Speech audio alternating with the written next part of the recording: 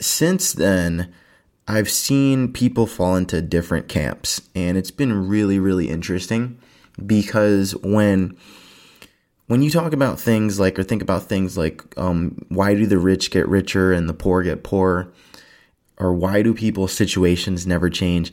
This is a perfect example to look to that gives you a clear black and white action that when J.R. Rivas first started trying to build a business, he sold life insurance. Soon after, he realized one-to-one selling was for the birds. He now gets 99% of his traffic from one automated sales video. That's what I call leverage.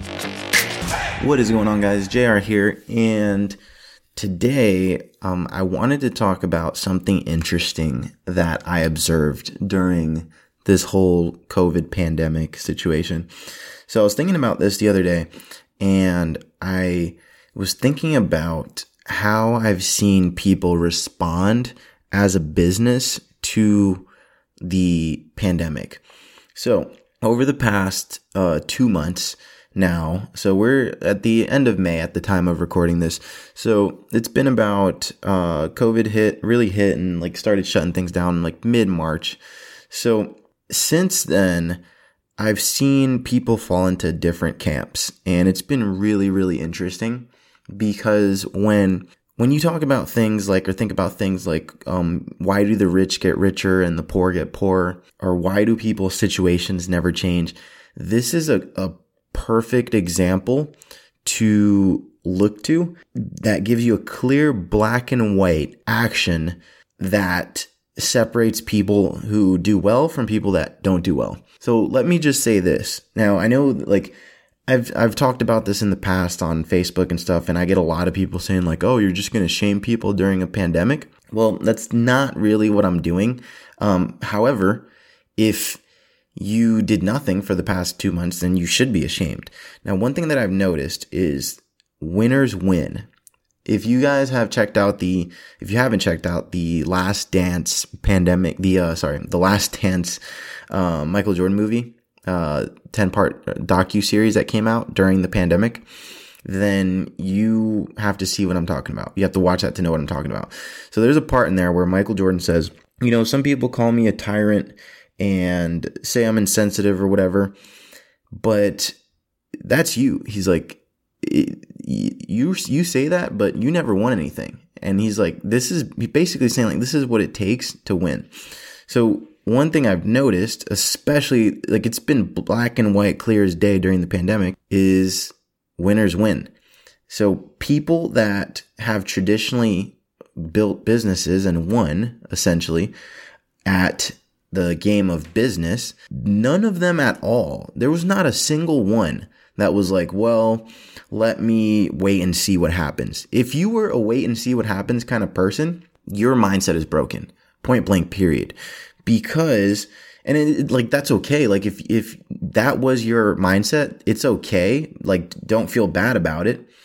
But, moving forward, you just can't, like there's incongruency with taking that action and then also saying that you want to be successful. So like you can't do both. So what I've noticed is like everybody, all of my friends who were successful, all of my clients who were successful, all of the people that I've seen on social media that are successful, none of them took the like, let's wait and see approach. And what really pisses me off is that the government's cutting all these stimulus checks and all this shit. And in my city, in Tallahassee, Florida, the majority of businesses, I think all businesses at this point are allowed to reopen. But there's a huge chunk that aren't open yet and that aren't opening for another week or two. So my question is, how can you take the like, woe is me approach, I need stimulus money, but then when it's time to open up, you're not open. And during the entire COVID, you weren't offering virtual classes or to-go orders. I had a friend who works with restaurants, and he's like, well, yeah, one of my clients said that he closed down because they're only making $1,700 a month, and that's not enough. I'm like, are you fucking kidding me? That's the same person that's probably going to take some stimulus money that they don't need. So my thought process on that is like, okay, even if you're only making $1,700 a day, which a lot of people would love to make that even top line. But even if you're only making $1,700 a day and you are, let's say you're breaking even, or let's say you're even losing a little bit of money, do you think that long term it's in the best interest of your business to stay open or not? And this is exactly what I'm talking about when I say winners win. There's people in every industry during the pandemic that have found ways to win and to do better or get their name out there more, build their brand more. And then there's other people who've just kind of treated it like a mini vacation. So it's been really interesting to observe this was just a clear indicator of like who actually wants to win. If you call a place right now, and for example, there's these frozen yogurt places here in town. None of them, not a single one was open. Not a single one was doing anything to, not even like a recording on their voicemail. Like, hey, we're going to be open on this day. Check these people's social media. Nothing, zero about when they plan to reopen, how they're doing during the pandemic, things you can do to support them or their employee, like nothing, zero, on vacation. So when I look at this and I observe the people that are winning and making it and growing, like we have over the past 2 months, added 2 team members to our team, didn't lay off a single person. If anything, our team was working harder to support our clients. When you look at companies like ours and like the ones that I've mentioned that have found a way to win, and then you look at ones that aren't winning and you see how they behave during the pandemic, it's clear. Like it's clear as day, it's black and white. That's why I have a hard time providing sympathy to people, because to provide sympathy is to say, especially, I mean, there's situations like, of course, there's terrible situations where people deserve sympathy and nothing. It's like what has happened in their life is not really a result of anything that they could have done, like sex slavery and terrorism and stuff like that. But if you are in America and you have a business and you didn't do a single thing during the pandemic, then you are where you are because of you and your actions, not because of the pandemic, not because of anything else, not because of anything anyone did to you. And I'll kind of leave you with this. There's a saying that goes that people have done things to you in your life, I'm sure. And you've been like a victim to other people and other people's malice and markets and stuff like that. But always remember that you have fucked yourself harder than anyone else ever could have in your entire life. So when you look at where you are and what you have, and if you're not happy with it, you could sit there and blame other people, but you could also point to the hundreds of actions and decisions that you've made to get where you are. And I'm not talking to everybody here, but if that statement just resonated with you and gave you like this like uncomfortable feeling in your gut or in the pit of your stomach, then I'm probably talking to you. And you could take this one of two ways. You could be like, oh, fuck JR, he's such an asshole, I'm gonna leave him 1-star review on his podcast.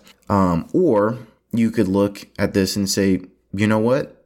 Yeah, I did fuck up. I have fucked up a lot, and get on the track to becoming someone that you want to be or building a life that you want to have. So that being said, I want to make it super clear that the path to do that it's not like you just make that decision and then tomorrow you're running marathons, making 7 figures and, 7% body fat.